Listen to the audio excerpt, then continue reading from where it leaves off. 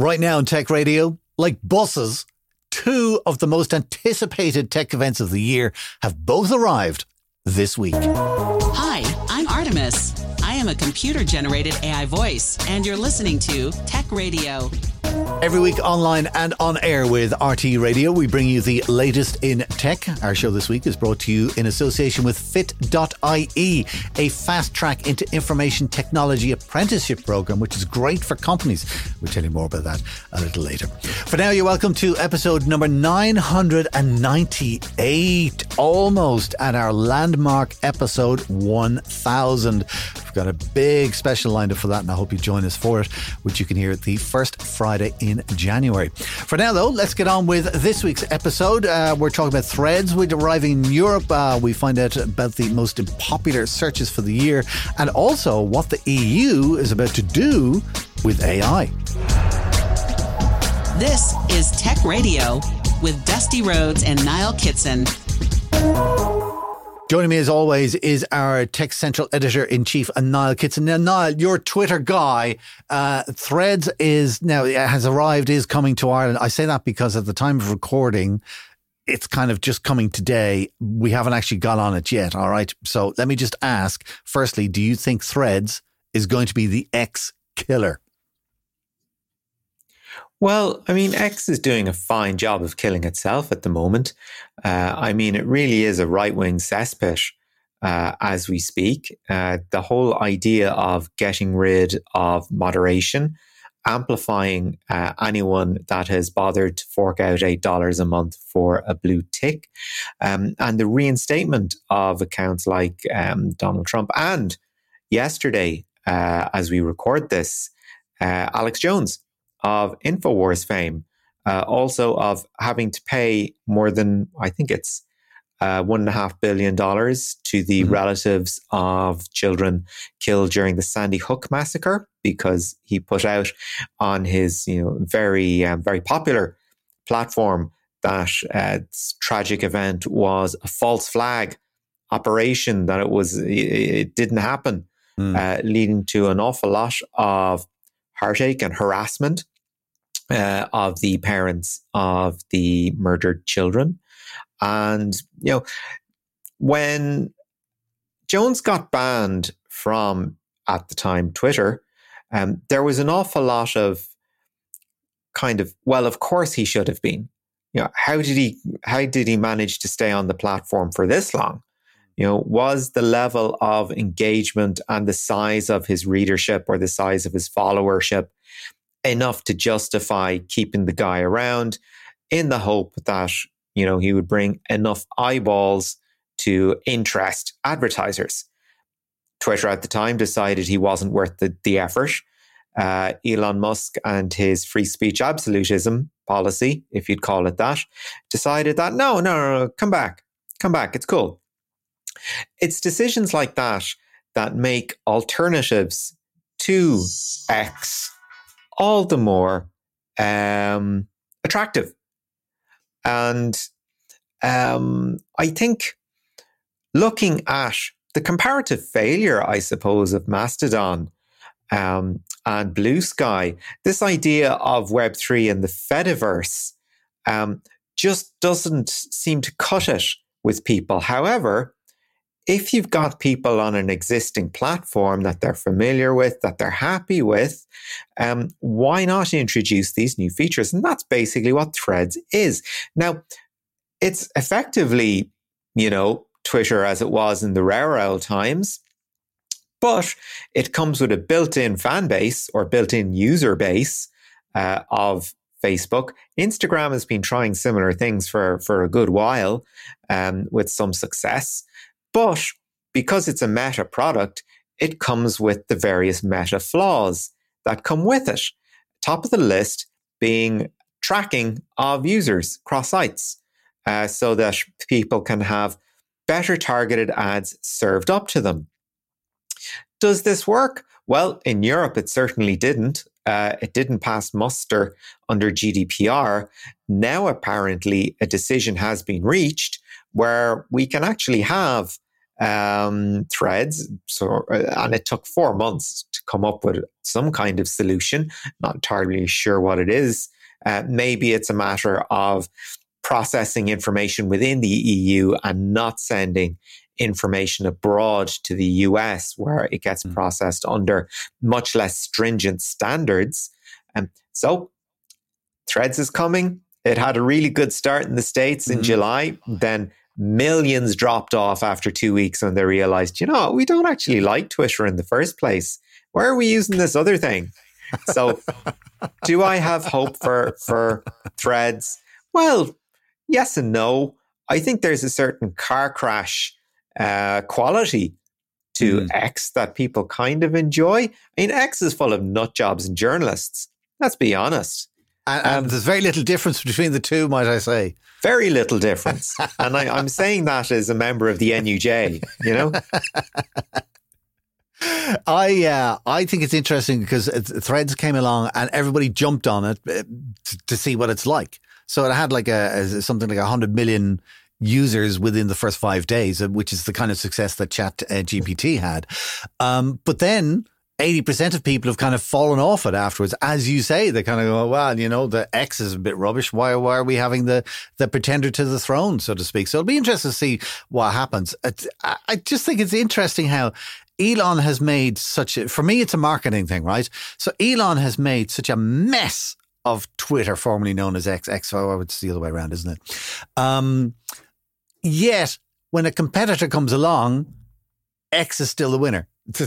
And I think that says kind of more about us as human beings and the length of laziness that we'll go to not change. Laziness is the word, Dusty. That's it.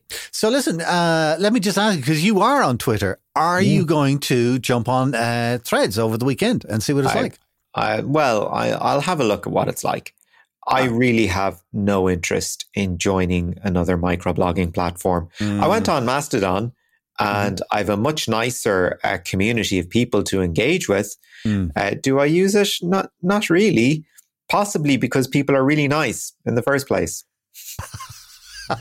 Well, that's because you're a nut job. Right. Let's get on with the EU, because this is the other big story of the week, in that they have finally come out and they've said that they are going to regulate AI. Now, the headlines, I think, are a little misleading because it looks like they've brought out the AI Act. But my understanding is that, no, they haven't. What they've done is we've agreed the framework for the AI Act and we need to work out the details. Is that correct? Yeah, well, we talked quite a bit about the AI Act earlier this year. There are some great interviews in our back catalogue done with it. I think Brian McElligott outlined things really, really well. Yeah. What the EU is doing is taking a risk-based approach, which is really smart on many levels because it gives you this sort of flexibility to decide what something is and isn't, right? So they have things divided into 4 broad tiers, if you will. So they say minimal or no risk. So, there's things can just continue without regulation. And that could be something as simple as, a program that manages your email. I mean, there's no risk there whatsoever. Then they go into what they call limited risks. Then they move up to high risk. And then they look at things like unacceptable risk, which they categorize as what they say cognitive manipulation, predictive policing, emotion recognition in workplaces and schools, social scoring, and certain more remote biometric identification systems, which, it sounds a bit jargony. But importantly under this, all of them will be banned, but with limited exceptions.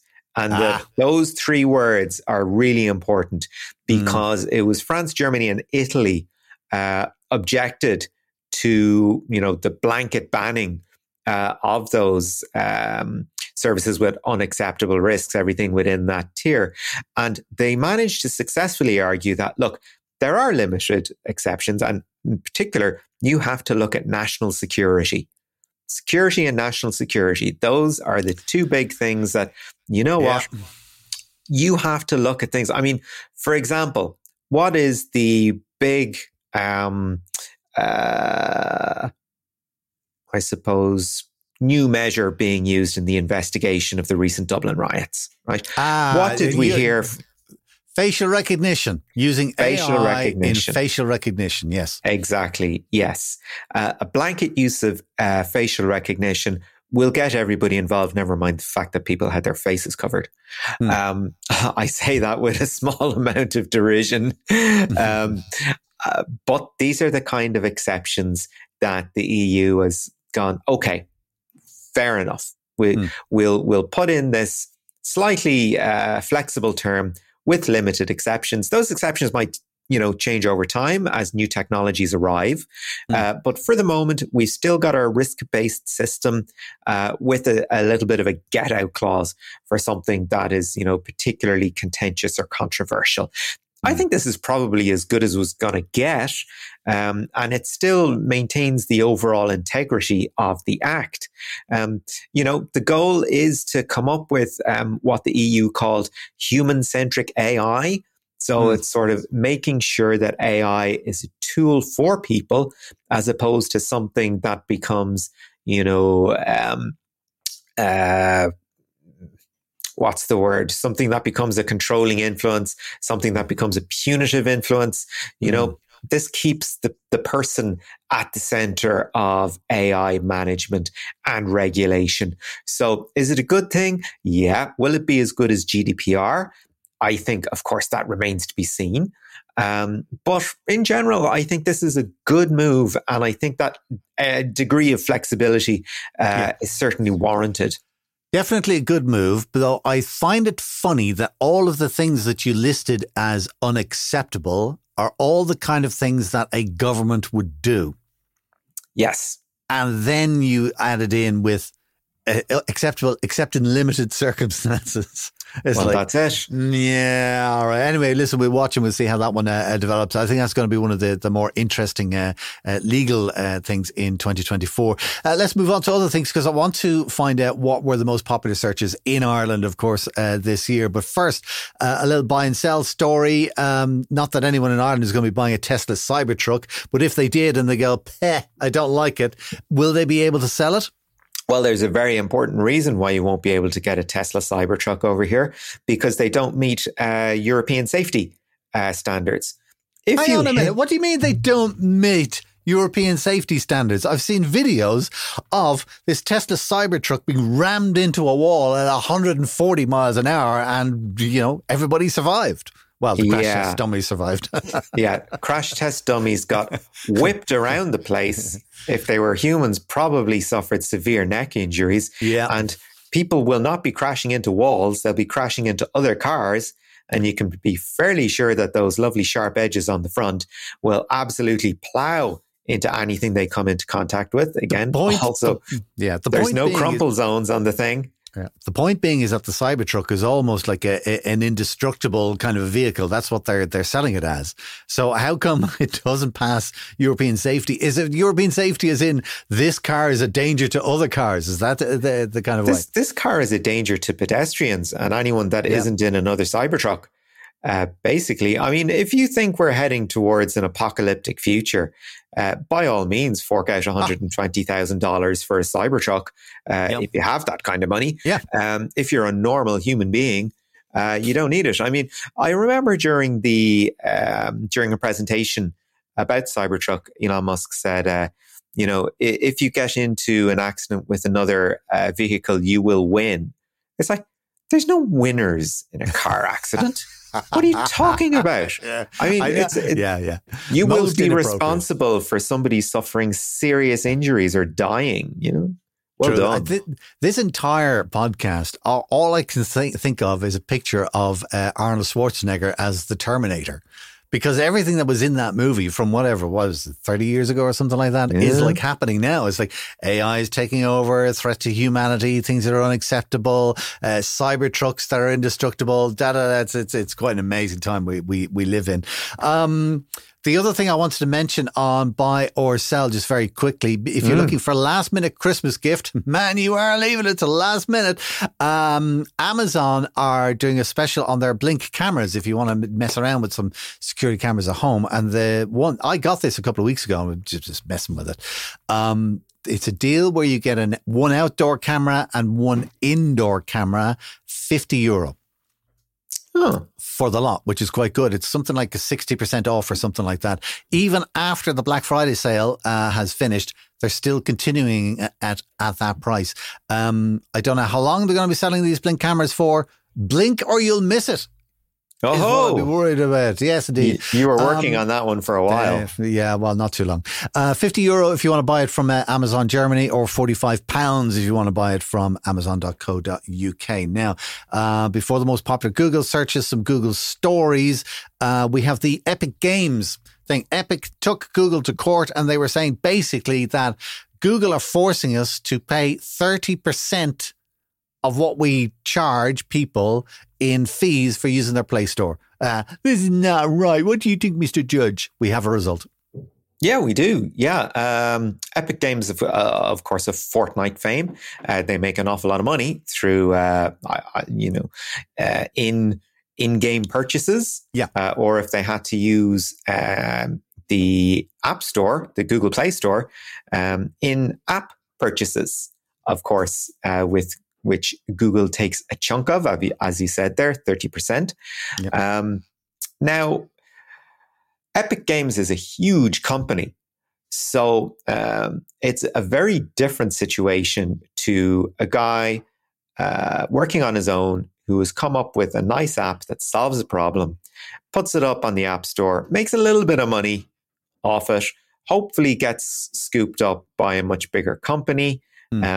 Maybe his app gets sold on to somebody else who goes on and makes an awful lot of money with it. And the majority of apps don't make a lot of money. Now, however, here comes Epic Games, a company that does make an awful lot of money and is like, well, we're not some chump here. We are responsible for an awful lot of money. All our money is made through our own ecosystem. Why should we have to cut you in just because we have to be up on your platform? We have no alternative.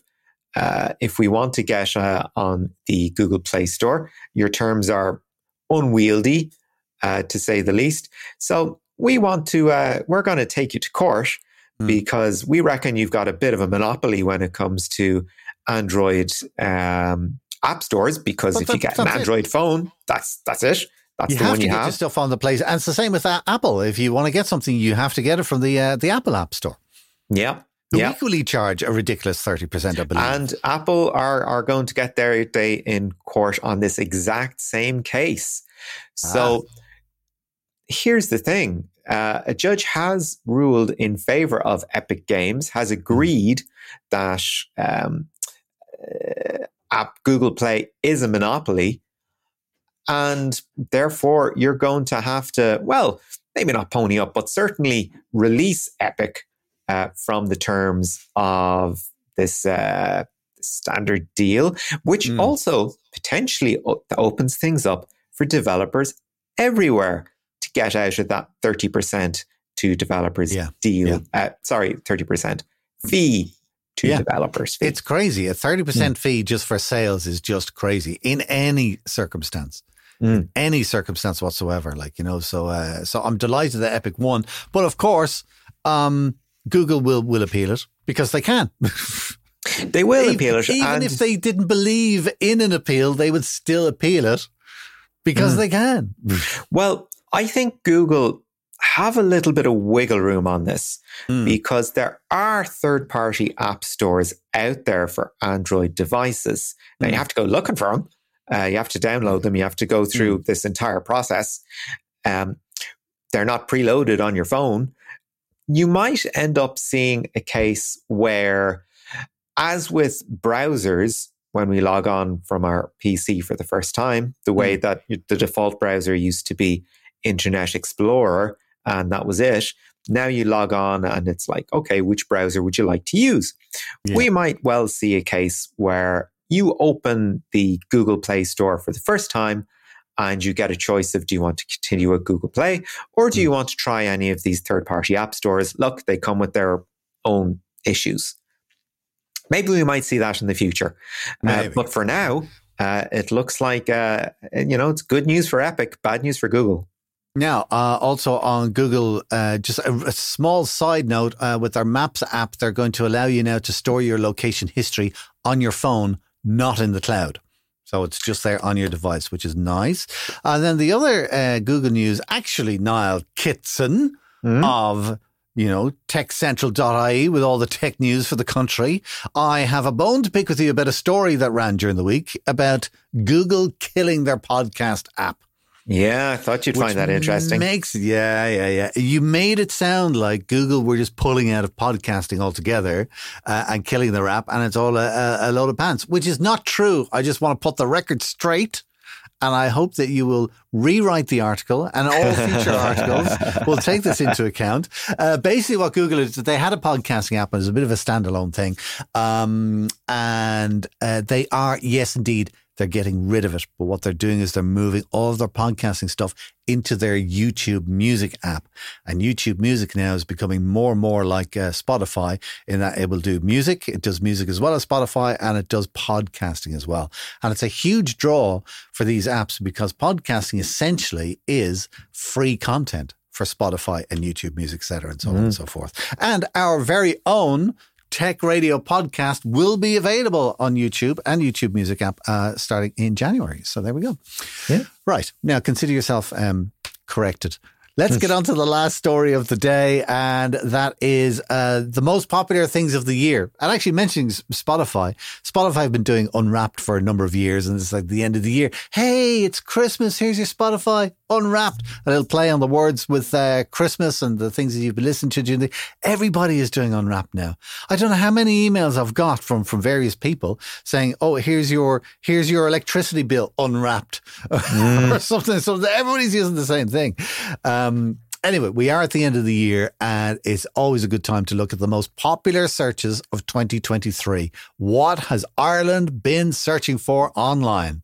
Yeah, kind of some surprises, some not, and an awful lot of why is this in the position it's in, right? So, for example, the top searched for movie this year in Ireland was Oppenheimer. Okay, yeah. And why not? Great movie. Number 2 was Barbie. I haven't seen it, but I mean, we had Barbieheimer during summer, so I guess it's pretty good. Number 3, Banshees of Inisherin.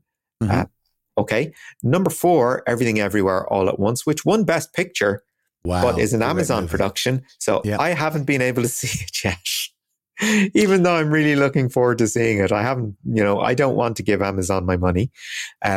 And then followed by Guardians of the Galaxy 3, The Menu, which seemed to tap into some sort of zeitgeisty feeling anyway. The Sound of Freedom, which I have no interest in. And then down the bottom, it's Avatar 2, Mission Impossible 7, which I think is a real underperformance, similar to what happened at the box office. Yeah. And then Cocaine Bear. Oh, Cocaine Bear. What a movie. Oh man, it's everything a bad movie should be. It's fantastic. All right. What are the searches then? What are the kinds of things we'll be looking for? Okay, well let's look over to the tech sector because hey, we seem to be interested in tech, aren't we? Top of the list, give me a guess. Oh, X. No, ChatGPT. Of course, yes. Okay. Yeah. Although the things you mentioned that should be on the top of the list aren't. Like there's no mention of Twitter, no mention of X. Second on the list is Temu, followed by Quordle, followed by Connections. You're halfway down the list before you hit iPhone. So it's iPhone 15, Character AI. I suppose people looking into gaming on that one. Hogwarts Legacy. I mean, Harry Potter isn't going anywhere. Wordle. And then down the bottom, 9 and 10, Threads and Global. I think it makes sense because a lot of those things are newish and you're going to search for things that you want to find out about because you don't have the information. Whereas we all know Twitter and X. Why would you look it up? So that's tech. What else related to tech have you got? Well, I mean, here's something vaguely interesting under the how-tos. One of the top how-tos of the year was how to get Spotify DJ, which is the AI-generated DJ, isn't it? I mean, you're slightly more familiar with that than I am. No, don't know about it. I'll be Google searching it later. Go on. Okay, halfway down the list is how to block someone on TikTok. All right, okay. And just above it, how to get Instagram Wrapped. Oh, goodness. There you go. You see? All right, okay. What about, have we got any, what news stories were top of the list? Do you have that? News stories. Well, yeah, we have an interesting sort of people of the year and a what is. Yeah, exactly. Going through the people of the year, down the bottom, Gary Lineker, because he had his Twitter troubles this year. Of course, yes. Just before that is Jeremy Renner. Why? Was he up to something this year? Oh, yes. He got in a bad accident and he was in a coma for a while. Oh my goodness. Yeah, he had a terrible time this year. Okay. Above him, David Beckham. Yeah, that's fine. He had a very popular documentary on Netflix. Actually, part of this trend of celebrities getting out there and getting their own documentaries made about themselves, kind of getting ahead of their stories. So, if someone has something they really don't want to talk about, do you know what? Make a really good documentary about yourself that just whitewashes the whole thing and get it up on a nice platform and hope to bury anything else that might come out in future. I think Taylor Swift did something very similar, didn't she? Now, she's so well managed, I doubt she has anything in her past beyond her dating history. And really, if that's the worst thing you have on somebody, you're really struggling for material. Patrick Creelty, down the bottom half of the list as well. Yep. Obvious reasons. Followed just above him by DJ Carey. Again, a man that has been in the news an awful lot lately, former GAA player. Top of the list, Russell Brand. Yeah, of course. Earlier in the year, indeed, the allegations. A story that's going to run and run pundit, conspiracy theorist, self-admitted sex addict, all these other things. Are you talking about me? Russell Brand, yes. Russell Brand. Followed downwards by Hugh Edwards, and Philip Schofield again had his own troubles this year. Hugh Edwards as well. Yeah. It's funny. That's what I like about looking at these top searches, because I mean, it's kind of like we know, but it just reminds you of the big scandals of the stories or the trends of the year, So let's have a quick look at losses of the year. Who are people searching? Sinead O'Connor, Matthew Perry, Tina Turner, Shane McGowan, Christy Dignam, Paul O'Grady, Craig Breen, Ken Block, Lisa Marie Presley, and Angus Cloud. That's the entire list. Okay, so listen, we have time for one more category. So what are you going to choose? And what's left? My goodness, one more category. Oh my God, the look of concentration on your face right now, going, oh my God, there's so much good stuff. Okay, right. Let's have a look at the top TV shows of the year, because I think the top music kind of picked itself. Top TV shows of the year. Some of these I've gotten round to, and some of these I haven't, and I'm quite looking forward to. So the top TV show of the year was The Last of Us, a very popular video game adaptation, very well received, confirmed for another series. And what was interesting in reading up the reviews of it was not just how it carried the look and the spirit of the game, but also how it replicated elements of the gameplay in it. So something would come up, a small task that you have to complete in the game, and people are like, yes, that's exactly how you have to do it in the game, which I think is really interesting. It's something I haven't come across before. All right, okay.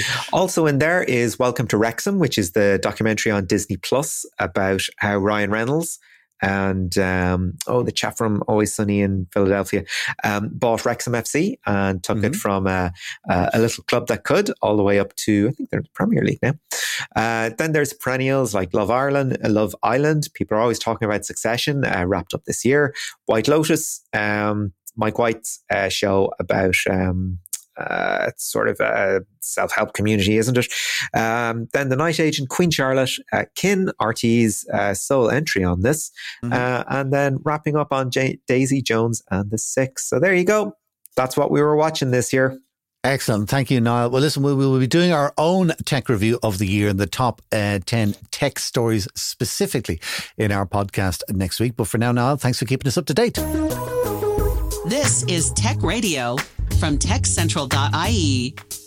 Get every episode of Tech Radio by clicking follow on your podcast player right now.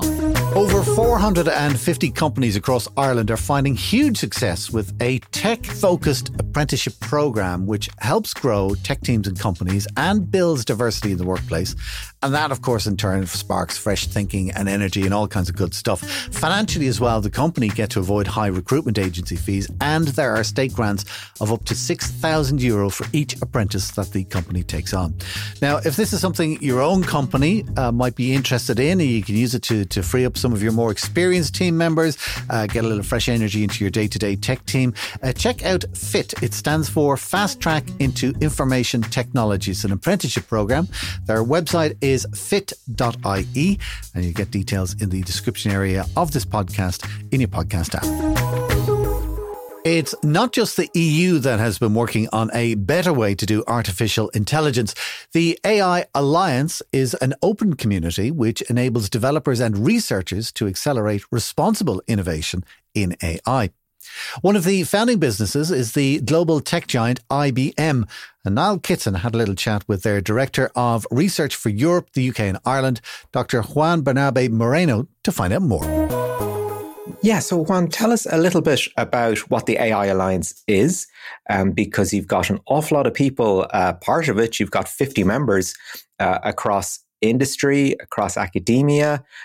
It's a lot of voices in the room. So how does that happen? How do you manage to pull together a group so disparate? So first of all, the AI Alliance is something very unique and very unprecedented, at least in this magnitude. And I've been working in technology for 25, 30 years, and I've never witnessed something like that. Indeed, it wasn't, so it's not immediate to put together this alliance, but we were very surprised by how much people were interested from the very first meeting conversation, right? Maybe to recap a bit what this AI Alliance is. So first of all, this AI Alliance is an international community of researchers, developers, and organizational leaders. And this community shares three things actually. One is like the commitment to support and enhance open innovation across AI. It's very important, the open innovation aspect across AI. Second is we also share a common goal. And this common goal is to accelerate the progress, to improve safety, security, and trust. I think these three are very, very important: safety, security, and trust. And I will make a comment a bit later, about why open innovation is required from our point of view to improve these three components, right? Safety, security, and trust, and these components are critical. But also the common goal is to maximize the benefits to people and society everywhere, right? It's like everywhere, everyone should be in a position of benefiting from this technology. Yeah. And then the third thing we share here in this community is the belief. So we really believe that open innovation is essential to develop and achieve a safe and responsible AI. I think that's very important. It's a very kind of a schematic definition of what the AI Alliance is. But I think what's also important is to put that in contraposition to actually the way that the AI has been shaping so far in the last year, meaning that, because of many reasons, right? We saw the power of foundational models in action. So every single day, every second day, we see new applications. We incorporate foundational models, language models of all kinds in our routine, in our enterprise use, and so on. But what we see is like the way everything is developing is excluding, for example, partners or people or institutions, even academia, with because of the high entry barrier in terms of computing power. So without having lots of computing power, which is very, very expensive, it's very difficult to do something meaningful. And that's of course an entry barrier. There's another entry barrier is like the scarcity of skills and engineering capabilities and people with the right skills. And they are kind of very well allocated in particular parts, but not everywhere. Then what happened in the last year as well, what we see some more and more is like as soon as we started seeing some of the flops in the output of some large language models, the urge for regulating that happened. Many voices trying to really point out that in the wrong hands, LLMs could be something that could have a very, very long-lasting harm to us, right? And then also motivated by that, more and more concerns, sometimes exaggerated concerns about AI started to really push the debate about AI in a way that, companies, a few companies with a very close proprietary vision on how AI should develop were a bit, having the monopoly of this dialogue. And we don't think that should be actually how we want to have the AI landscape shaping. And I think what's important as well is, if we go back to the definition, we talk about open innovation, right? And open innovation is, in a way, a must tool, right? Why is that? Because if you think of the variety of partners that we have there, so we have the creators of the most, to put one example, right? The most varied frameworks for AI in the world, right? So we have the creators of all the tooling for driving AI benchmarking, trust and validation metrics like MLPerf, LangChain, Llama Index, and Hugging Face. So the creators of the tooling for the AI benchmarking and for trust, for advancing trust, for validating the AI models, right? For adhering to best practices, they joined the alliance in an open spirit. Right?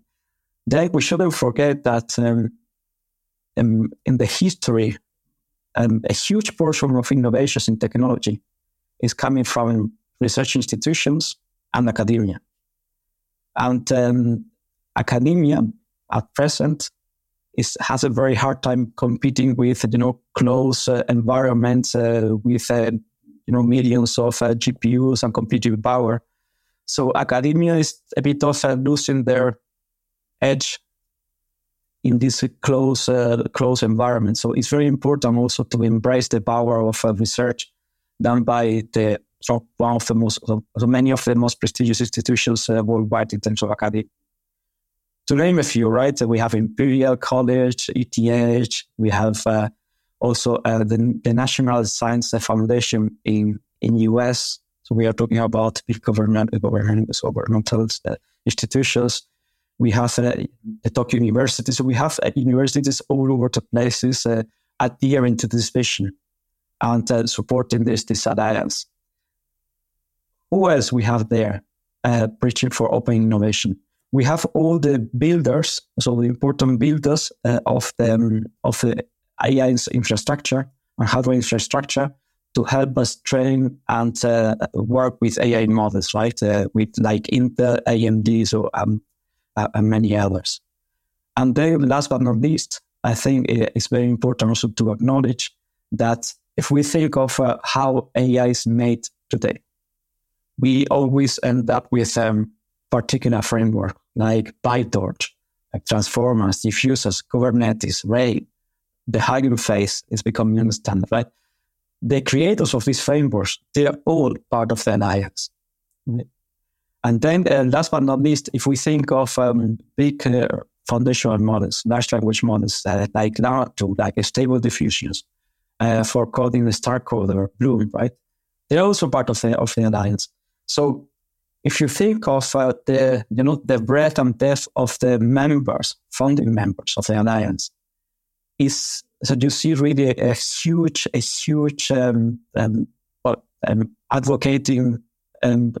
advocating power from many diverse institutions, from academia, from industry, from many countries, with this idea. And as I said before, even if putting, as you rightly mentioned, right, putting this effort together takes a lot of time and a lot of discussions, the openness, how these companies were open to that and were kind of welcoming the idea of building something together was very, very impressive. So we've never seen anything like that, right? And again, the dimension is not a few big tech in the west coast of the States. We are talking about a worldwide scale, right? So it is very, very, very reassuring. One of the challenges I imagine you'll have to deal with almost as a matter of urgency is something that companies around the world have discovered whenever they adopt big data, which is discovering that all data is not created equal. Some of it is, well kept, some of which is badly kept, some of which is structured, some which is unstructured. To what extent does benchmarking and standardization play with an organization like the AI Alliance? Data has been and remains one of the key challenges when we build AI models, right? The wrong data is creating a lot of issues and later on, right, when you use these models. I think what's really important here is to understand, also to put the guardrails in place. And these guardrails in place, they really touch each and every stage in the creation of the foundational models, right? Starting with the data. One of the key working areas of the Alliance is to go beyond existing text data, right? The large language models, they are overly text-based and so on. And this technology, this GenAI technology, using transformers architecture, this technology can do way more. And one of the things that the Alliance is going to be focusing on doing is like exploiting other modalities of data. Let me give you one example, right? We've been working with NASA for a very long time, but last year we focused very much on training a large foundational model, not on language, not on text, but on Earth observation data. Data being gathered by satellites like Landsat or Sentinel, right? So when we talk about data and data curation, we want to really go beyond with this alliance, the mere large language models based on language and a bit of code. We want to really exploit all kinds of modalities and these modalities also together to really offer the opportunity to advance science, right? I gave you this example with NASA, but there are more examples, right? Like for materials, discovery, also partnerships to create weather, foundational models, weather and climate, also with us. So there are many modalities out there, and the variety of partnerships here, or the variety of members, will enable the exploiting of these modalities. So while we are going to have also the possibility and the opportunity, and we will set some standards and create some tools for data curation, we're not going to limit the scope of this alliance to just language. I think that is a very important point. One thing that I've noticed when it comes to fostering community, there's always the aspect of who's this community built for? Is it built for developers? Is it built for business people? There seems to be an element of what you're doing that is, I suppose you would call customer facing. That's about educating the public as well to be able to engage in these discussions. To what extent do you feel that kind of public outreach will contribute to the success of the community? I think this educational aspect is critical.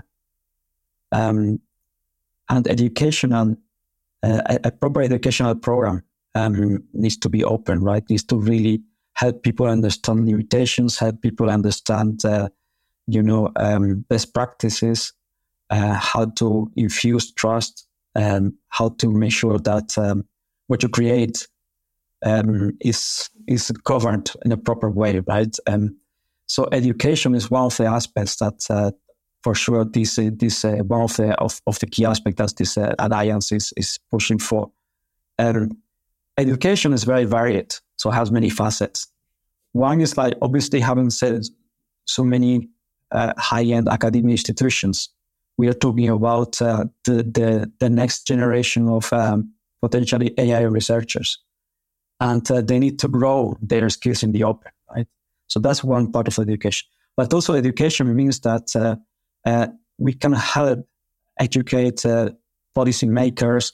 We can help educate regulatory bodies with the spirit of the openness that we preach for, right?